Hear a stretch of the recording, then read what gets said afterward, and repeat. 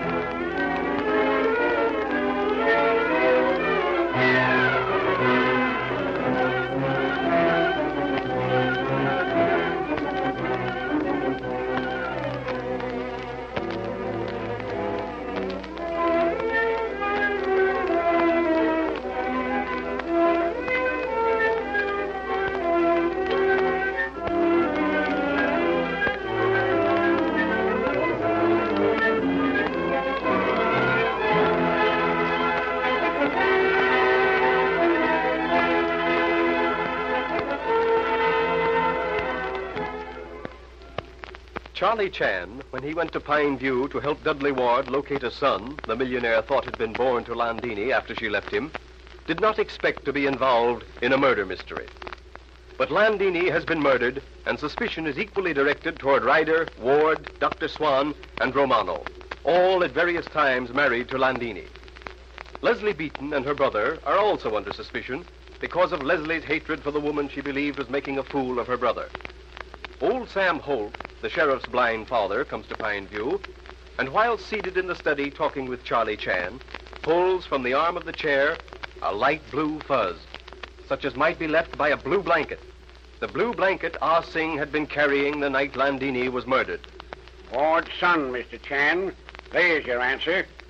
Here, put this fuzz in an envelope, and we'll compare it with the blue blanket later. But it ain't really necessary. Quite, Mr. Holt. I'm afraid it's not at all necessary.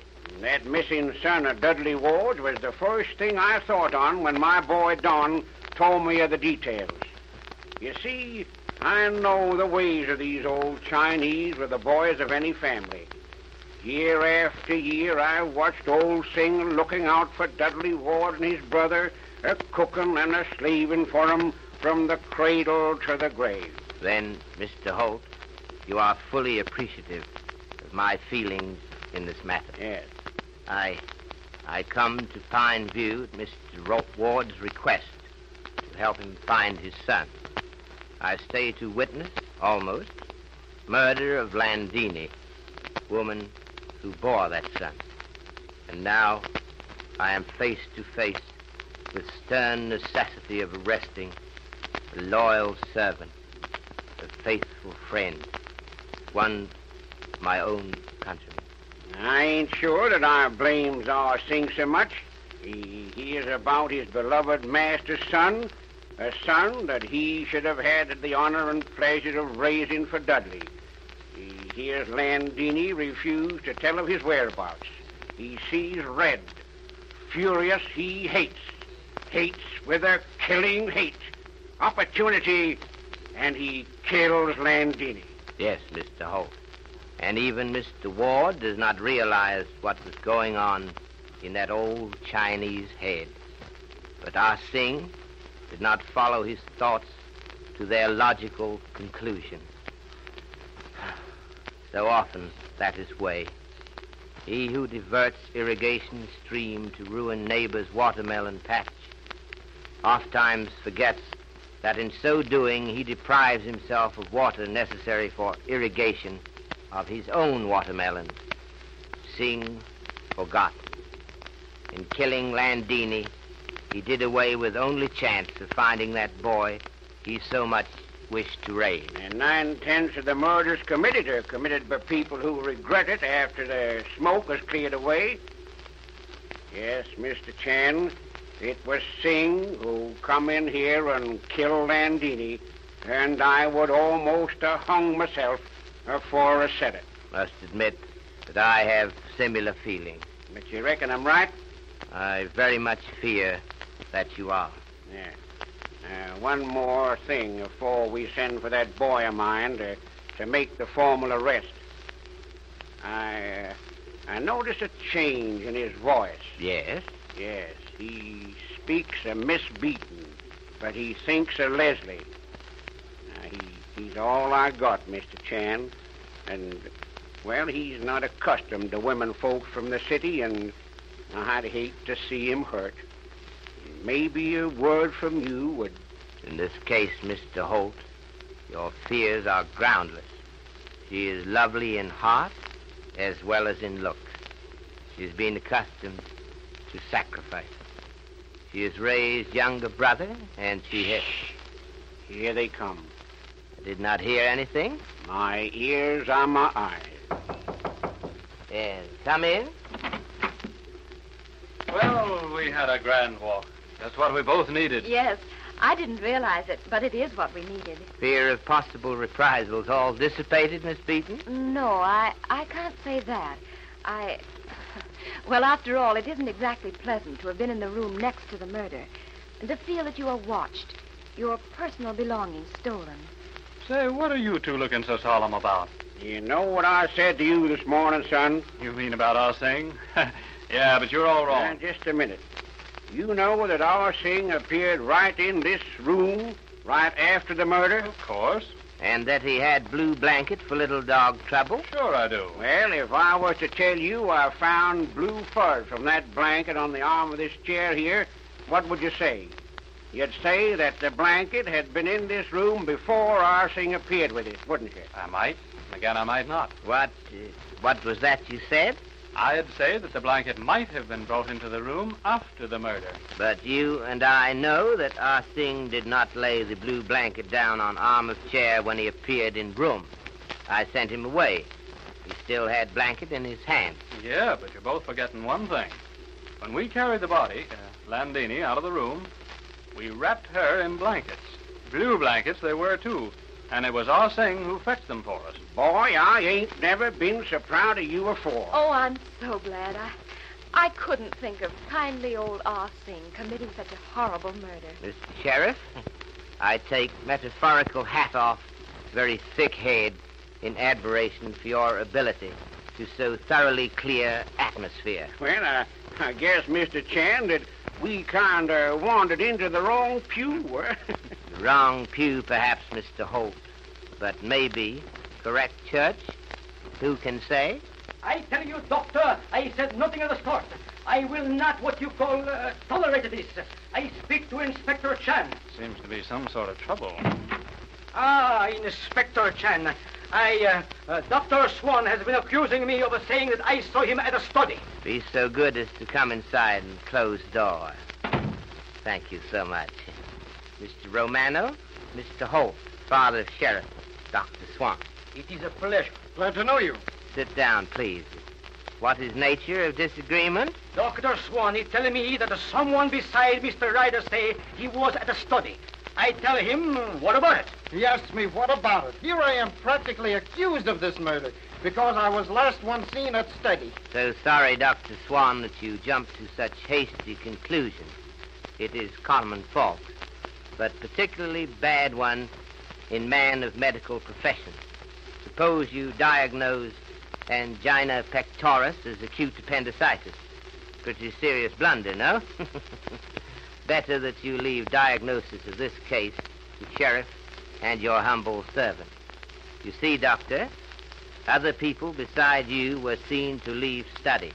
Mr. Romano here. But I never deny that I went to study. I never deny that I speak with Landini. Quite so, Mr. Romano. But you really never did explain why you went there. I tell you before, I go to plead with Landini. I tell her you cannot afford a new husband this time. I tell her you have not the money to keep up payments for settlement you make with me. And does that explain the money missing from Landini's handbag? Indeed it does. I hear aeroplane approach. I know Landini. She rushed to window to see plane. I plead with her. She open handbag. She throw me the money. She say, take this. I will send more from Reno. That is all. So sorry, Mr. Romano, but it is not quite all. You left Landini alive? But certainly, if I had not, I should have said so. How long after leaving study did you have to wait before hearing shots? I cannot be certain. Time has ceased to move for me. I am broken-hearted. I still love Landini. She treat me shamefully, throw me off like what you call it, old shoe. But in spite of her faithlessness, I still love her. That voice, that glorious voice. What could young Beaton do with that voice? Nothing, nothing. He's a baby. Landini needs a stronger hand. Me, I can handle her. I say young Beaton, nothing but a passing fancy. That is all. And you, Dr. Swan, have you made up your mind to tell us that you were in the vicinity of the study a few minutes before a shot was heard? I was not. I had nothing to go there for. I was ready to leave the house. I did not intend to stay the night. Come in.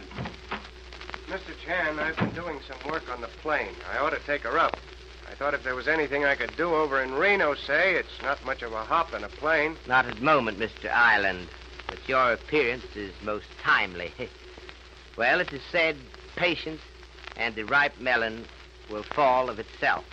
You came at the precise moment I was about to send for you. Yes? Anything I can do? Mr. Island, night of your arrival, night of Landini's murder, people in house all flocked to meet you when you landed.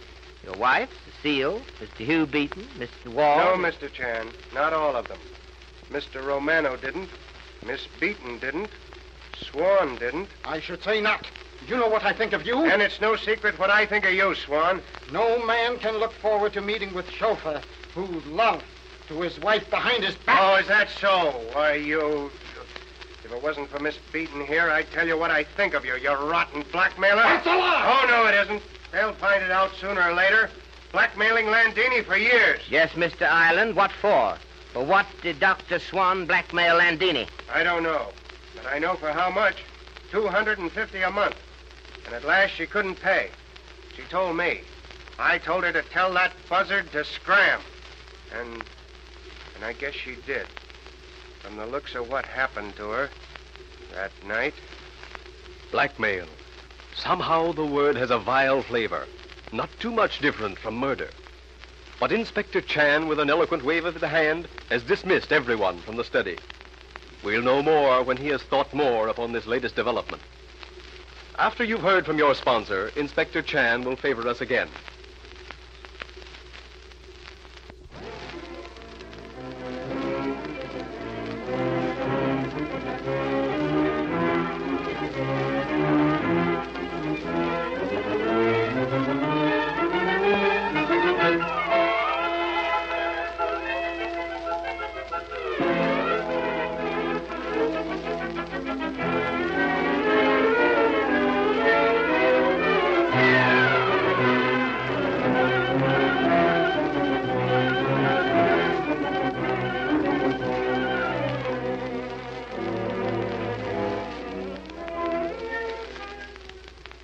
Well, Mr. Chan, what piece of Chinese wisdom can you impart to us this evening?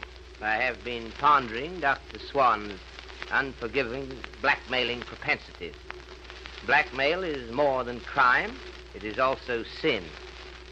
To be entrusted with secret is to be honored. To betray secret is to blacken heart with badge of dishonor.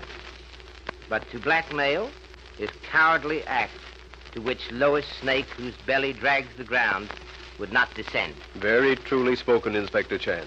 Thank you, and good night.